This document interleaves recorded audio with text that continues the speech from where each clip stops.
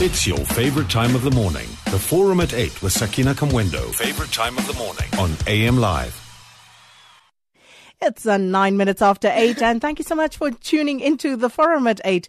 Now, this morning we are talking about the media. We're talking about Phakamile Hlubi and her struggle, and great to see that everybody's already geared up for the conversation. So let me just give that call-in number 0891 104 208, and you can SMS us on 34701, Twitter, Facebook, AM Live on SAFM, and please use the hashtag AM Live. And many of you are saying this is biased. What's going to happen right now, this interview with Phakamile Hlubi, because why did we not speak to the SABC 8, as they are now known? Also, why didn't we speak to workers from ANN 7 and all of that? And you know, it just brought home to me some of the things that have been said for a long time, but somehow got lost because perhaps it didn't scream as loudly as some of the other headlines. And that is the issue that people have been protesting about, that journalists have been protesting about, when journalists said, myself included, hashtag not in my name, hashtag journalists' rights. It's not just about the SABC. But of course, we don't want to hear that because I guess it's more obvious what is happening at the SABC, and it's out there, it's in your face. So fine. But we've always said these struggles are not peculiar to the SABC. What is going on here is going on in newsrooms across the spectrum. It's not just at the SABC. The independent media platforms, media houses, they have their own challenges, which, by the way, are not too different from what goes on at the SABC. In fact, you will be surprised at how similar these things are. And some of us have had the privilege of working in both spaces. So there's a lot to talk about. And sometimes you do go, rich coming from you, because we know what goes on the other side as well. Having said that, it does not mean that all is well at SABC. It does not mean that all is well in Auckland Park. It isn't. If it were, we would not be seeing the sort of scenes that we are seeing. We wouldn't be reading the sort of headlines that we are reading. But I tell you what, some of us have been standing our ground for the longest time, and I will not accept some of the criticism that you are leveling against some of the people who work here. That is unacceptable, but we'll get to that. Maybe you want to call in so we can engage on that on a one-on-one. And just so we are clear, people can be invited to come and speak on the show, and they have the right to decline. If people don't feel like speaking for whatever reason, be it legal advice, be it the fact that they don't feel safe on this space, be it the fact that they just don't want to speak, they have the right to do that as well. So whether you like it or not is neither here nor there. If people want to speak, like Phakamile Hlubi wants to speak, she's here this morning and we shall engage. So Phakamile, been labeled a disgruntled former employee from eNCA, and she's quit the organization. And I'm sure many of you have read the letter that she sent out on Saturday, and citing issues such as racism, exploitation, anti-unionism, amongst some of the reasons why she felt that she could no longer continue working at the organization. Phakamile, thanks so much for coming through this morning. Thank you so much for having me, Sakina. I really appreciate it. Thank you. Now, let's get straight to the matter of why you felt that you could no longer be party to what is going on at eNCA. I think I want to go back a little bit to the beginning and give you a reason for the purpose of the letter. If you read the letter, you will see that I start by outlining where we began the journey. I talk about the fact that we began this journey when our management refused us the right to form an employee forum. So essentially, the entire letter, or the purpose of this letter that I wrote on Friday, was really to motivate the employees. Many people, when I announced the decision to resign, were quite shattered by the fact that I had made the decision to leave E. I've been a very vocal opponent of some of the things that I have seen going on in the workplace, in the newsroom. I have been very actively involved in fighting for the empowerment of employees. I have been very actively involved in fighting for journalists to really have the freedom to do what we do, which is to speak truth to power. And when we talk about speaking truth to power, Sakina, that doesn't just mean me being able to doorstop Jacob Zuma and demand answers on Gandla. When we talk about speaking truth to power, we are talking about all levels of authority. That means not just government, not just the private sector, but even my own employer. If I see that there are things that are wrong, that are happening in the company that I work for, as a journalist, I can't be quiet. It's not business as usual. I can't be expected to do my job of exposing corruption out there in the world when there's rot happening in the very company, in the very organization that I represent. And I feel that it is the duty of all journalists to call out the rot, to call out the hypocrisies, the contradictions, the oppression, anything that is in violation of our constitutional values, which we fought so hard for. We have a duty to fight against it. We have a duty to defend it. And this letter, more than anything, and if you read the tone of the letter, it's a call to action to the employees. So on the one hand, I am reminding the employees of the journey we have traveled, of all the achievements we have made in the last year since we decided to actively fight for our rights. I was trying to say to them, do not be disheartened. Do not be despondent that I am leaving. Just because I'm leaving doesn't mean that the battle is over. Yeah. Look at the changes we have made so far because we chose to stand up and fight. My job was just to show you that to fight or fighting, you lose nothing. The only thing you lose are your chains. It empowers you to stand up for yourself and to fight for what is right. And that was the tone of that letter. Even as I titled it as a fond farewell. Because really, I leave, I'm at peace. I'm at peace. I'm surprised that they've used the term disgruntled to describe me.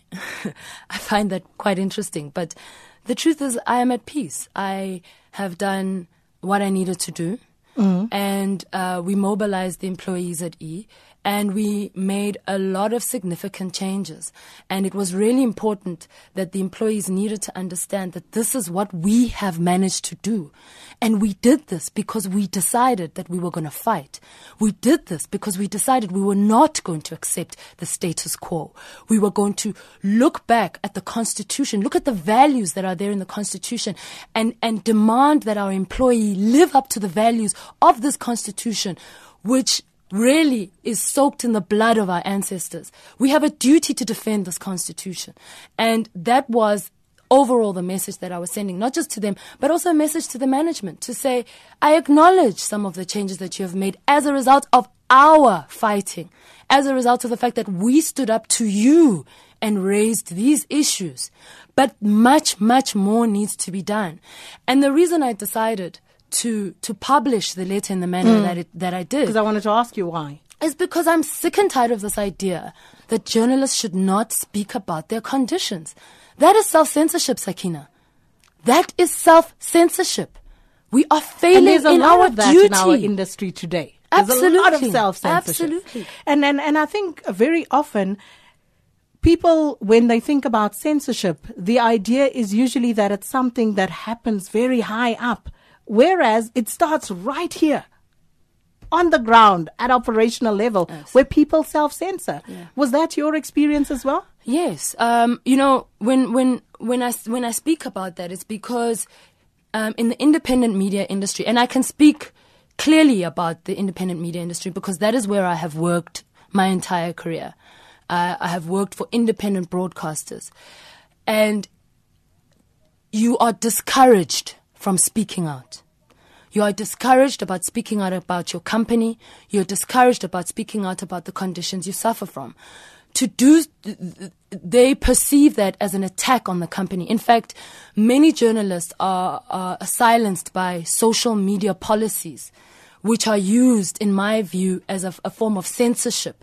It's a way to prevent us from being truly honest about the racism that we encounter on a daily basis, about the inequalities that we encounter, about the blatant favoritism, about the bullying that we experience in the workplace, in the newsroom. And my letter really was to encourage journalists in newsrooms all over the country, particularly in independent media houses, to stand up for themselves, to open their mouths and make it clear that they are not willing to tolerate any kind of injustice, that they are willing to actually stand up and fight for the rights that are theirs. And let's break it down, because I want to get into specifics. And, I think that's the advantage you have when someone has quit and they are no longer, accountable to the powers that be wherever, in Hyde Park or Auckland Park or wherever. And one hopes that they would be in a position to really come clean on these issues so that we are not forced into positions where we are assuming this is what they mean. So when you talk about racism, what exactly are you talking about? I'm talking about the kind of racism that you get two forms of racism. There's a kind of racism where, obviously, when people use racial slurs, that's the one that most people are more comfortable discussing. But there's other forms of racism, Sakina. There's a racism. There's institutionalized racism, and that is the problem of not just independent media houses, but of corporate South Africa as a whole.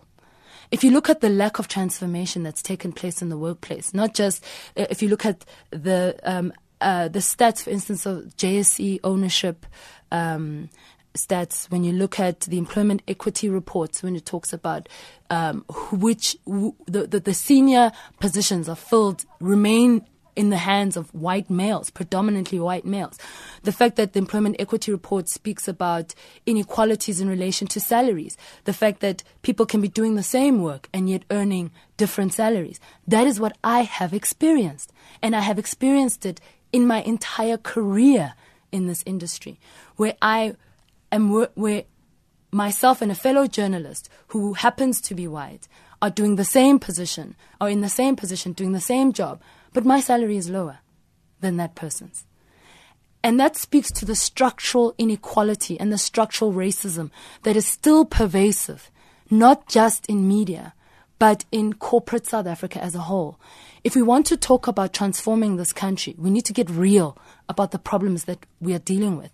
And if I have to give you specific examples, when Andrew Barnes insulted the minister for her inability to pronounce the word epitome, that was racist. That was racist, Sakina. Let's not mince any words about it. That was racism at play. That was white supremacy at play. It is an experience that I have seen play itself out in different ways, time and time and time again, in the independent media space, where as black journalists, we are constantly having to prove, regardless of the qualifications that we have, the experience that we might have, your inability to speak English will determine how far you go. We had a situation at eWay for 3 years. There was an employee who was a beautiful storyteller and journalist. He wasn't cleared for air because his accent was too heavy. Those were some of the things we were fighting. How do you decide, when you call yourselves eNews Channel Africa, that certain employees cannot be cleared for air because they've got heavy African accents? What kind of a culture is that? When you have a dress policy that bans headscarves and dukes, what message are you saying? You are telling me as a black person that the people, my people, are not represented, are not welcome in this space because we will only accept a particular standard, and that standard is European. Yet we call ourselves eNews Channel Africa. We broadcast to the continent, or at least we used to. Our people are on this continent. Our people are South African, and the majority of them are African. But you ban dukes? You banned dukes? Give us clarity on that situation in terms of what actually happened. Because, there was some headlines shouting, but what exactly happened with the Duke incident? For over a year, we've been trying to change the dress code policy. Our dress code policy is very Eurocentric in nature. The only kind of clothing that's acceptable is corporate clothing. And what there is was corporate clothing meaning suit, tie, dress, shirt. That's standard European way of dressing. Dukes and headscarves were not allowed, ever, on air. Ever. And what happened So I couldn't work at eNCA? I couldn't go on air? Well, have you ever seen an anchor with a headscarf? Okay. That should answer your question. It does. And the reality is that those are some of the policies that must change. And when we failed to have that policy change, that incident that you saw being reported on in the papers, that happened because my colleague, Nontobeko Sibisi, was covering a story on Africa Day. And in that story, she chose to wear a duk. And she did so knowing that she was violating the dress code policy. And of course, as employees, we stood with her on that issue because we've always felt that the dress code policy was unconstitutional. But anyway, she violated the dress code policy and she wore the duk. And her story was pulled off air as a result. So there you have an example of racism, and then you have censorship. And her story was pulled off air because she wore the duk. And we as journalists were up in arms over that, because how do you punish a person for such an infringement? Upon what basis do you base your decision? What was management's response? When we are a country that is based on democracy, and where we have a constitution that is clear about cultural rights, about women's rights. You know, the code really, the dress code policy does not speak to who we are and what we are trying to achieve. And thankfully, because of the publicity around it, which was garnered as a result of our opposition, the policy is now being changed. And those are some of the things that I was highlighting in my letter, to say that even when the company made it clear that they were not interested in hearing from employees, when they rejected our right to establish a workplace forum last year, we did not let them get away with it. They refused to be accountable to us. We ensured that they were accountable to the public for the decisions that they were making. And it was thanks to the public pressure that this dress code policy was changed. It was thanks to the public pressure that a lot of the things that we are seeing at eNCA now, the changes that we are witnessing in the newsroom, are because we just didn't walk away and decide to remain silent. We fought. And not only we engaged our management the entire time. And what was their response? And I also want to throw this in from Vivian Pariachi, who asked, has there been any genuine evidence that the journal's story was pulled because of the duk? It was pulled because of the duk. The editor-in-chief, Anton Harbour, confirmed on 702 that was why the story had been pulled. And that he felt that he didn't think there was anything wrong with the story. He thought there was a problem with the dress code policy and it was being reviewed. He agreed with us that the decision was wrong. So, you know, I find it really strange when people talk about the fact that there's no racism at eNCA. In fact, if I read the statement from Harbour, he alludes to that there were only 2 incidents that he knows of. No. We're not fighting against racial slurs. We're fighting against a culture of racism, entrenched racism in the manner in which the business operates. Now, that has to do with a mindset change. When we refer to transformation should never be interpreted as a superficial exercise where you fill up your workplace with black faces. So you replace white people with black people and you've transformed. If the culture there is untransformed, if the mindset is still the same, you have changed nothing. And that is what we are trying to do at eNCA. That is what we've been fighting for. Well, we're speaking to Phakamile Hlubi this morning, and she, of course, formerly of eNCA, and coming clear on why she actually decided to leave eNCA. And we're hearing, we've spoken so far about some of the issues. The anti-unionism was also a big issue, and we'll come to that after the break. But interesting, some of the comments that are coming through. and they are many, Phakamile. We'll read more of them after the news break. Madiba Boitumelo says, media freedom is not a privilege, but an organic necessity in a great society, and suppression of views in the SABC newsroom is tragic.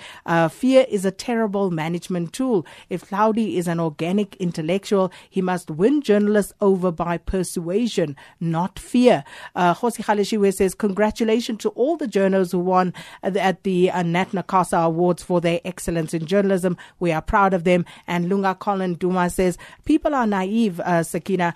Phakamile and Phakamile, black journalists across all media are exploited and forced to work under unfavorable conditions. And Chris Maxson says, I recently opined about the shenanigans at the SABC and the fact that it must also be seen within the general media landscape. Journalism is under siege. And I think that is a critical point. Hence, it's about hashtag journalist rights, because journalism is under siege. And that's why I said to some people, you need to listen more closely. Listen to what is being said. Don't be carried away by the headlines and who is making the loudest noise. There are issues that journalists have to face on a daily basis, which, in fact, in a free society, in a democratic South Africa, should not be the case. But these are our realities. It's the moment you've all been waiting for. The Forum at 8 with Sakina Kamwendo on AM Live. The Forum at 8 with Sakina Kamwendo. And speaking to Phakamile Hlubi this morning, and Phakamile has actually quit eNCA, citing reasons of anti-unionism, exploitation. She's talked us through the racism issues that exist within that broadcaster. And she says the problems at ETV also include the lack of transformation. And she's also gone through some of what that means in that context. And Phakamile believes that workers at ETV are not free, that there is an atmosphere of fear and bullying at the free-to-air broadcaster, which sounds all too familiar from what Jimmy Matthews cited in his letter of resignation as well. Sakina, I want to go back to the statement you made earlier at the beginning of the show, where you spoke about, you were referring to a comment where the person said journalists or journalism is under attack. And I think I agree with that. I feel that media owners have forgotten what our mandate is as journalists. Our duty as journalists is to confront authority, to seek answers, to expose corruption. And we have to do that with each and every kind of authority we meet, even our employer. And if we do so to you as our employer, that doesn't mean we should be vilified or victimized for standing up to you, for asking you serious questions about decisions that you're making, about things that you're saying, about things that you're doing. We cannot operate with our eyes closed and with blinkers on. So it's okay for me to attack President Jacob Zuma. It's okay for me to criticize the ANC. But I should be silent when I see you being racist. I should be silent when I see you oppressing fellow employees in the newsroom. When I spoke about the culture of fear and bullying, it was particularly bad in the newsroom. At some point, and speaking for myself, that is what I experienced a lot of the time, especially last year. And it Give actually us examples, Phakamile. I'm going into it. Got so bad, but it wasn't just me. It was employees everywhere at E. And it got so bad that we had several engagement sessions with the COO where the issue of bullying and fear and the culture of fear in the workplace kept being raised as a problem from employees. In fact, there were even sessions held with a company. It was a company called, I don't know their proper names, but it was Mitch and Ronnie, and they basically get involved with employees and deal with workplace issues. But at every single one of those sessions, the same message came back, that there is an atmosphere of fear and bullying. And to give you an example, there was a discussion you had on your show, I think it was about 2 or 3 weeks ago. You were speaking about how bullying manifests itself in the workplace, where managers will use methods like public humiliation as a way of dealing with you. I have seen that in the newsroom. I've seen that being meted out by senior managers against junior employees. And because people are so disempowered, and because there is no organization or body for them to fight for their organization or body that they can go to which can fight for them. And also I think because people are also not are quite ignorant of their rights. Even in newsrooms, even media employees I've found don't know enough about the labor laws, don't know enough about the Constitution, and they allow this type of abuse to take place. And this came up time and time again in our public forums, in our public meetings that we had with our managers, to say that this environment needs to change. Now, as I said to you, Sakina, some changes have been made, but even as I left I was still getting reports from employees about the fact that this problem still persists. And in my letter, it was to re-emphasize, to say, nothing will change if you don't fight. Nothing will change if you don't fight. And I felt I could leave In fact, the decision for me to leave was, and that was why part of the reason why I wrote that letter was also to kill the idea that I was forced out, or that I left in a huff and puff, or I left because I was frustrated, or I left because I'd been intimidated out. That was not the case. Yes, I experienced forms of intimidation last year. Yes, I experienced victimization, but I fought back.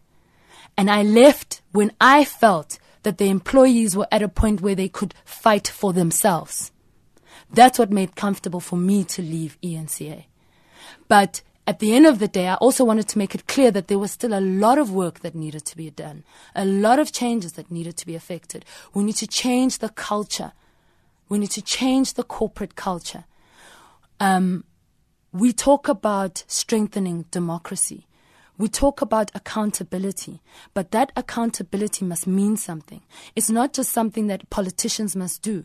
It's something that each and every single one of us, if you're a black manager in a company, and really this is an appeal that I'm making to black managers, because my experience has been that I will encounter black managers who are in positions, but they make decisions which disempower black people, or they make decisions which are unprogressive.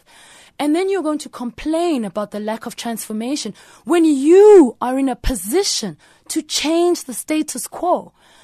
Most of my managers have been female. Most of my direct managers have been female. Yet the environment I work in is so anti-women. It's new mothers. When we have journalists who come back from maternity leave, we don't try and shift our mindset to accommodate this enormous life change that has taken place in their lives and make their lives a little bit easier. We have power to make that person's work environment a little bit better, but you as a manager will choose not to do that. Those are some of the things that have to change, Sakina. Okay. We're going to take some calls. 0891 104 208. Phakamile Hlubi in studio with me here this morning, and talking about why she left eNCA. Let's go to the lines to Stellenbosch. Sabele Sihle, good morning. Sakin. Welcome. Phakamile. Yeah, well, hello. Ladies, I wish I could say this in my home language. Khuluma baba. Because you see, this is what will get us as when Africans become African. When we stand up to become who we are, and we do not need to be apologetic. This is what you see. I'm happy that this thing happened. Nina, as journalists, Nina, some of you are the ones that brand us, that make us to be and to think. And when our bedrooms, you are there, and your voices, your whatever it is that you guys do, is always there. It sets the trend of what Africa is to become. And when you stand up like this, Phakamile, I'm a student. I'm at Elsenburg, Agricultural College. I was part of all of these things. I mean, I went in after having worked and went back and said I want to do agriculture. When I got into this agricultural institution, I found that we are so backward. And the only thing that the reason that these things do not work, that South Africa does not become, that the African is undermined as we are now, is because we do not stand up in our own spaces. At home, in our communities. For Uzuma, criticize Uzuma, criticize whoever person that is in the public space. And you are the people that set up into the public space. Now, when you guys stand like that, you set a trend. Thank you very much. I'm so humbled by what you guys are doing. You make me an African. We lost him there. Thank you so much, though, for the call. Thank you. And we'll run through a few more, Phakamile, so just take notes and we'll respond to them after this tranche. Mapina in Kwatwa, good morning. Sakin, it's Matela. Hi, Matela. Sorry about that. How are you, Sakin? I'm good, thanks, and you? Sakin, Phakamile, how are you? Good morning. Good morning. How are you, sir? Sharp. Phakamile, you're sitting actually next to the person who, at one stage, I believe, she was still at Metro, when she was bullied because they could not allow a certain person to come on air and be interviewed by Sakina. I remember that. I was listening. You remember that. Sakina actually, she was at one stage at the receiving end of bullying at SABC. Yebo. And bullying is not only happening in like you said, in the corporate world. It's rife. I worked for both private sector and public sector. For both, I worked for SARS. I worked for Department of Higher Education and Training. I can tell you, it's happening everywhere. And the fact that you're saying black managers sometimes implement the decisions that go against the values and principles of the ruling party itself, for instance, what you fought for over the years, it is so. Thank you so much, Matila, calling us from Kwatwa. And let's go to Durban now. Paul, good morning to you. Sakina and Phakamile, eNCA was founded by Marcel Golding and Coppelin or something like that, on the basis of the funds that were generated through a union. And the sad part is to hear about these stories and to think that the executives are people who are formerly head of unions who were associated with unions, and to have to experience these kinds of things. It is a sad thing. But one of the things I wanted to say to Phakamile, a lot of the issues that she raised just on your show are more related to organizational rights, which, in my view, would affect not just media organizations, but most organizations. And it becomes important that you don't, as journalists, see yourself as being distinct from other organizations who must have forums or union representation. And perhaps that's where you need to start, journalists across the board, that you don't just look at yourself as some separate entity that is, that should be viewed differently to what other organizations go through. That's my view. Thank you so much, Paul. And Eddie's in Cape Town. Good morning, Eddie. Hello, Eddie. Okay, we seem to have lost Eddie in Cape Town there. Let me throw at least two messages to you before you answer. Duduzi Kumalo says, some employers think that they can run over you anyhow just because you're desperate to work. Hell no. And then Anele Da says, when a woman has endured it all, she reaches a point when she will rise even if she's alone to speak her truth to power. Phakamile? Absolutely. And I mean, first of all, and I'm very appreciative of all the support that we receive from the callers and the comments.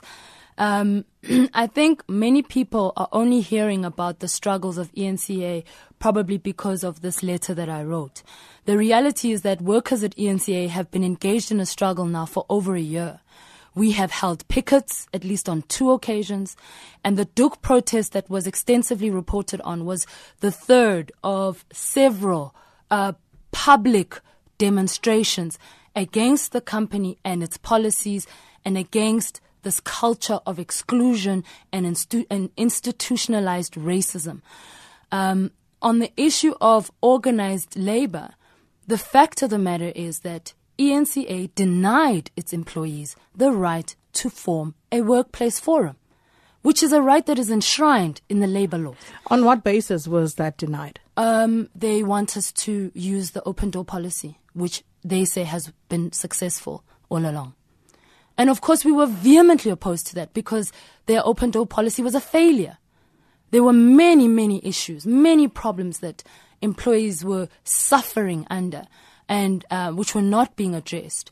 And we wanted accountability. We wanted transparency. Case in point, last year, we shut down a division. The Africa division was shut down. Employees were retrenched. What many people don't know is that weeks before that retrenchment took place, the management issued letters to the employees assuring them that their jobs were safe. You know, so things like that, where incidents like that happen, questions are not asked. We're just expected to move on, and it's like nothing happened. As employees, we wanted answers. They shut down a division. Over 30 people lost their jobs, and then they went and rewarded themselves with bonuses thereafter. The top management received 10% bonuses after they retrenched workers at E. And we wanted explanations as to how do you justify such a situation when people have lost their jobs. That was actually part of the reason why we were fighting for the right to be heard, why we were fighting for the right to be organized, why we wanted a union so that we could hold our employees, our employer, to account for the decisions that they were making. But it doesn't have to be through a union. If, as a journalist, I am raising pertinent issues, I should be able to do so in a newsroom environment and not sacrifice my career at the same time. And sadly, that had been the practice. That was even raised directly with the COO. I remember at a particular engagement that I went to, a member of the online team stood up and said, "We are sick and tired of being victimized. People who stand up and raise their voices are either fired in a very creative manner or they are frustrated out of the building. When are you going to take us seriously on the issues that we have raised?" All right. Let's park it there because I want to speak to eNCA's Editor-in-Chief, Professor Anton Harber. Thank you so much for availing yourself this morning. Professor Harber? Yes, good morning. Well, welcome to the show. So we've heard from Phakamile Hlubi. We've read her letter over the weekend, and we'd like to know, what eNCA's response is to these very serious allegations. Well, as you know, I think I've only been here 3 or 4 months, and so I've been dealing with some of these allegations since I've arrived, and people have been dealing with them for a long time. I want to say a few things very clearly, rather than get into any dispute over what did or didn't happen. Racism here is and won't be tolerated at all.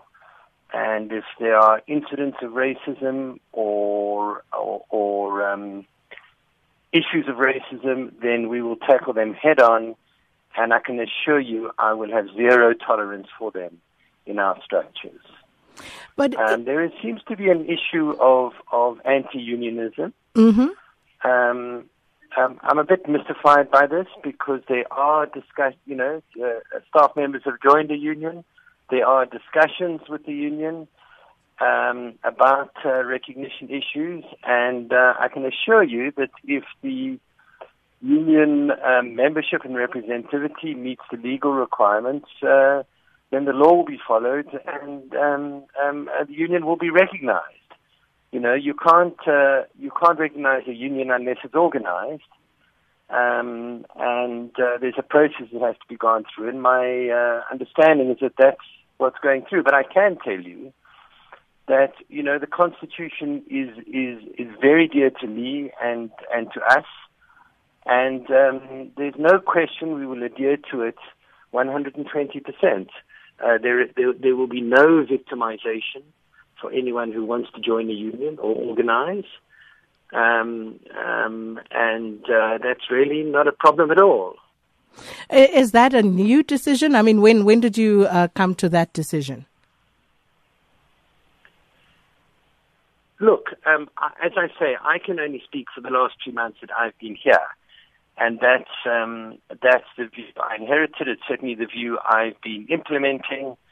As you heard, our major shareholder is a trade union.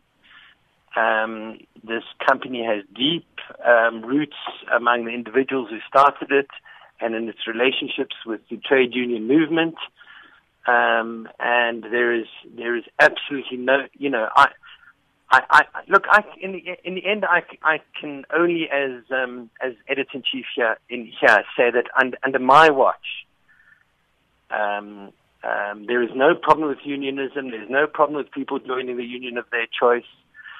And there certainly won't be any racism tolerated in any form or structure at all. And where there is historical structural problems, as there are in this country in many structures because of our complicated and difficult history, we'll tackle those head on and deal with them together with our staff.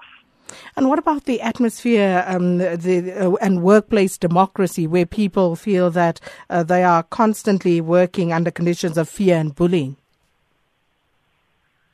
Well, I don't know that. I've spent the last 3-4 months talking to staff, interacting with staff, working with me on an open door policy.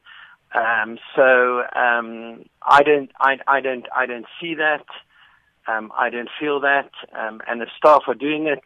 We're actually in the process of forming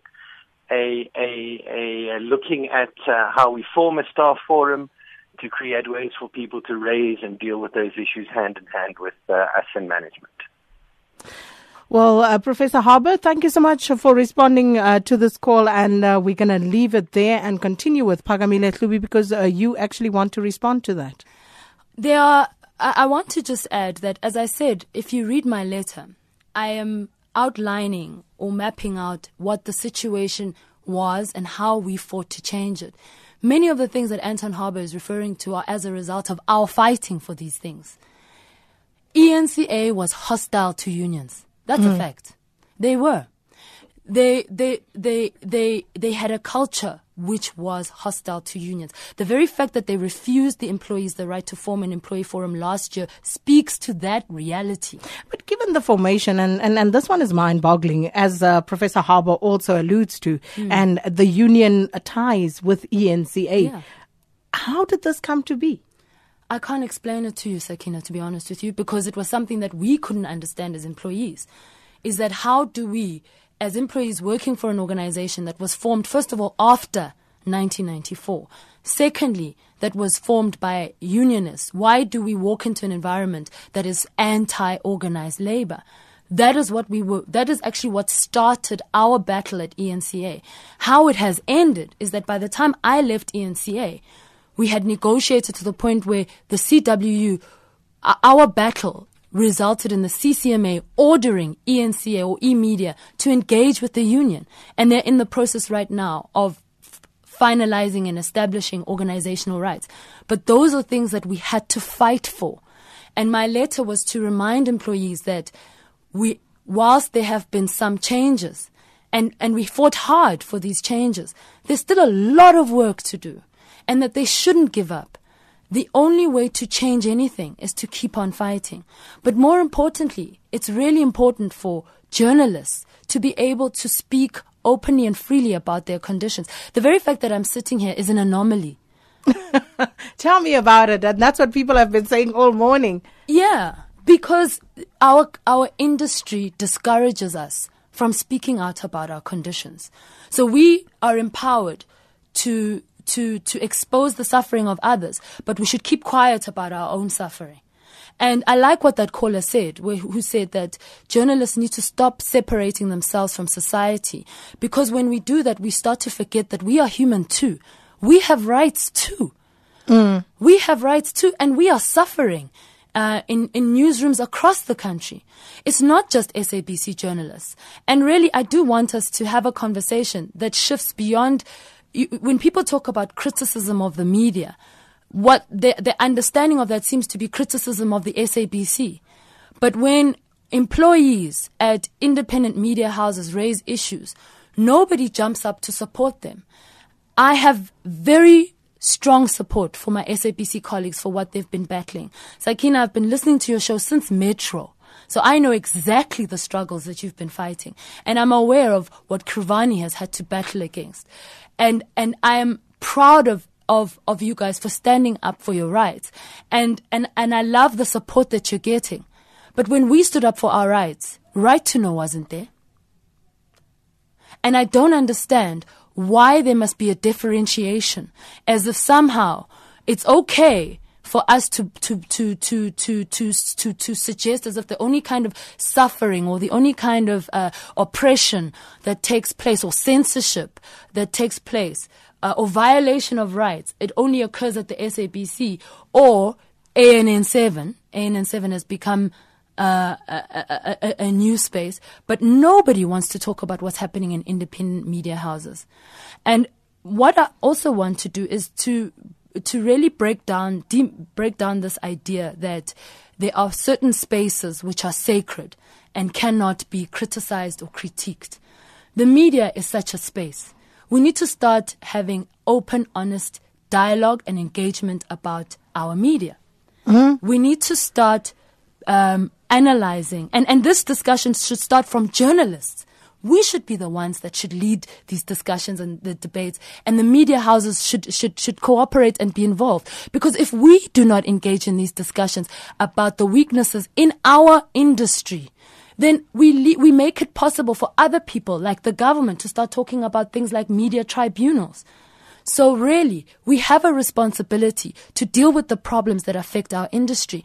Not too long ago, in fact, it was in 2009, SANEF released a report about, it was looking at, it was called the Glass Ceiling Report, but it was a report looking at the impact of working conditions for female journalists.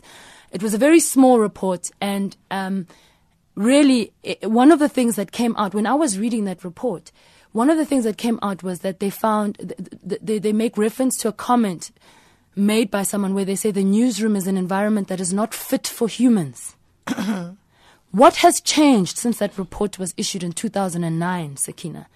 As a journalist who's been in this industry since 2010, I can tell you very little.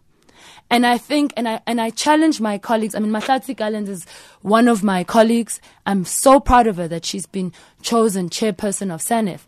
But I am challenging SANEF to do another survey now, urgently, to look at the conditions facing journalists on a day-to-day basis. Journalists in this country are suffering. Not only are we suffering from the conditions of our workplace environment, but we are now also victims when we go out there and we cover stories. We go out there barely without any protection.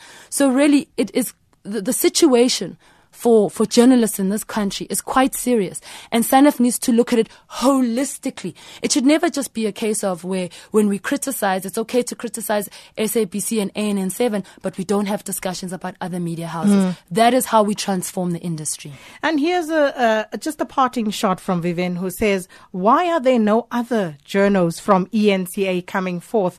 Will they very soon? And, and I just want to end this one here, because there are also, I've seen tweets of people asking other journalists to confirm, and support what Phakamile is doing. Why do you want to drag other people into it? Phakamile knows why she's doing what she's doing, and she knows whose support she has and can count on and who she doesn't. And therefore, there's no need for other people to come forth to validate her truth. She's spoken her truth and she stands in her truth, and that's all it takes. We don't need other people to validate who we are. We know what the struggles are. But you know what? We're out of time, which is perhaps not a bad thing this morning. So let's leave it there. Phakamile Hlubi, thanks for coming through. Thank you so much for having me. And of course, you can make up your mind for yourself, but try not to conflate. Listen to what is being said. #journalist rights. Don't conflate the issues.